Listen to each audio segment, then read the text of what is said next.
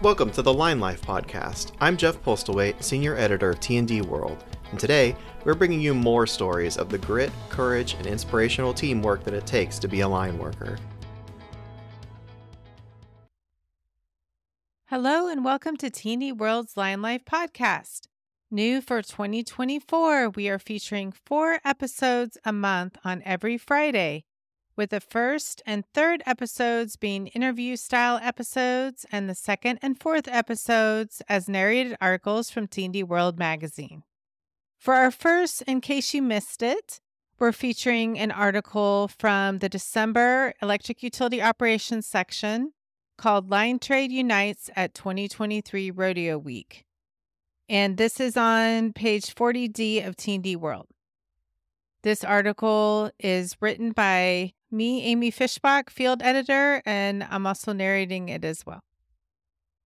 From its inception, the International Linemen's Rodeo has focused on safety and showcasing skills, and the 2023 event was no exception.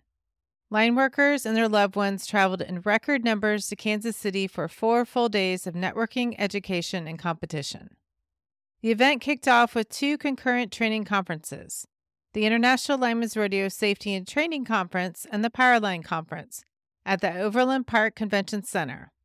As the Powerline attendees learned about best practices for overhead wood pole design and how to safeguard line crews, the safety conference participants listened to presentations on personal protective equipment, flame retardant clothing, situational awareness, bonding and grounding, and injury prevention.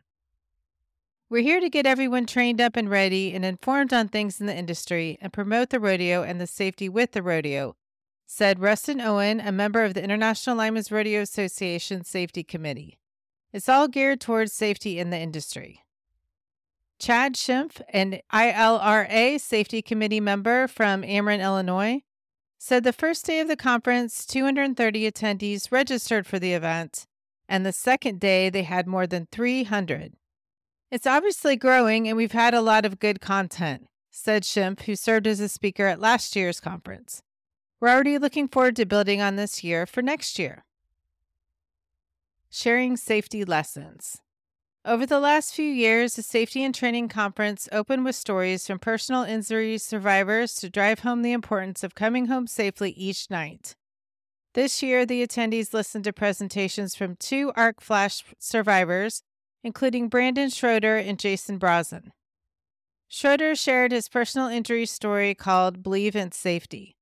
Back in 2000, the electrician performed a routine electrical task without his arc flash suit or proper personal protective equipment. It's something I've done a million times, he said. I went ahead and disconnected that wire and ended up burning 16% of my body.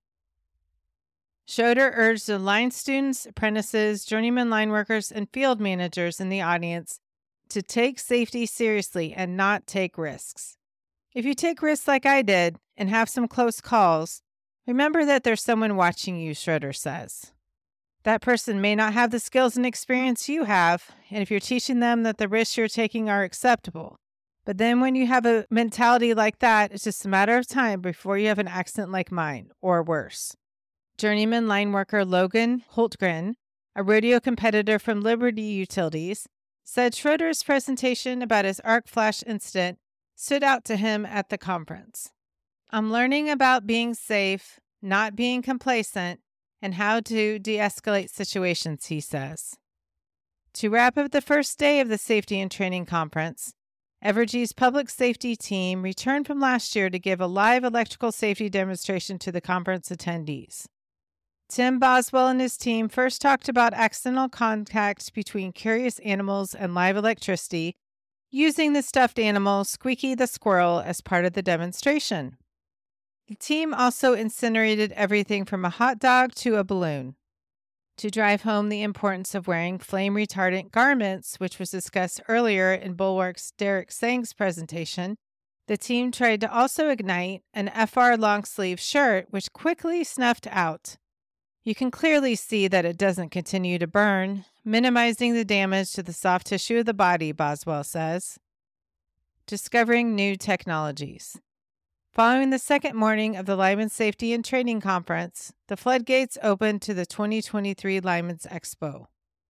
Thousands of line workers, family members, and supporters lined up outside the exhibit hall in the convention center to get the first look at the latest tools, technologies, products, and services for the line trade.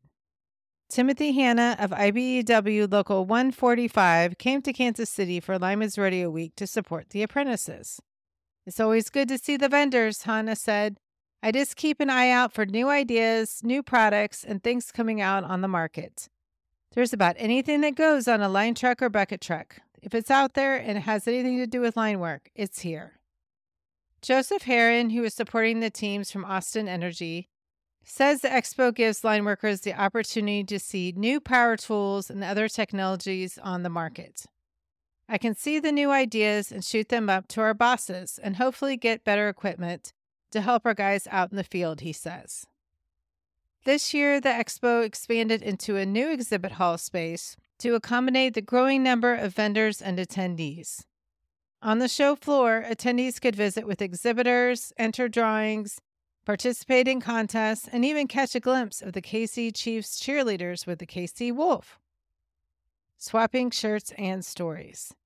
After the second day of the expo, the Rodeo Week rolled into an annual tradition, the Lineman's Barbecue and Trade Night. Before ascending the escalator for the barbecue feast, line workers and their families participated in a swap meet, trading everything from lightning bolt earrings to caps to glasses and t-shirts. Some even offered shirts for the little line workers with tiny line trade-themed baby and toddler-sized shirts. Derek Wilson of Valiant Energy Service from Allentown, Pennsylvania, showcased his company's navy blue t-shirts. His company does storm and blue sky work in Pennsylvania and New Jersey. Our rodeo logo was taking Kansas by storm as a proud representation of our storm team, Wilson says.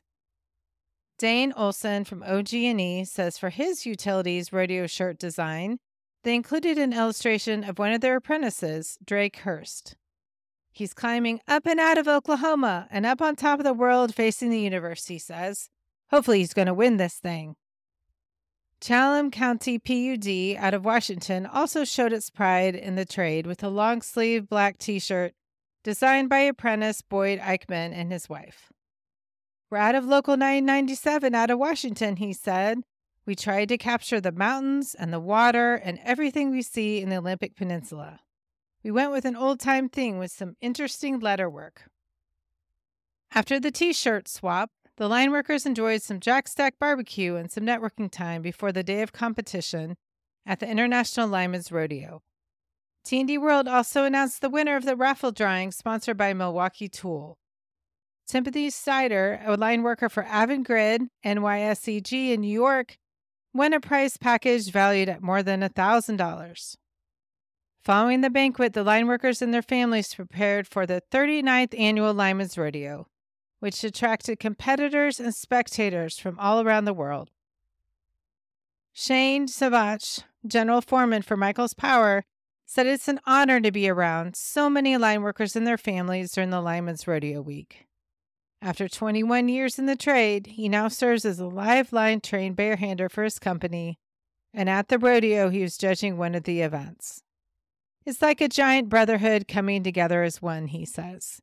"It's a good family event to have a lot of linemen come here. I love it."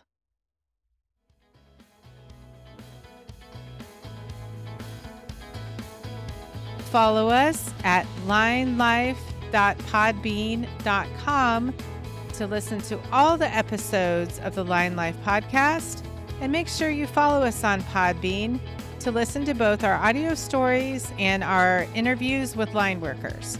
If you have a suggestion for a guest for a future episode, please email us at linelifepodcast@gmail.com. We look forward to hearing from you. Thank you for listening to the Line Life Podcast.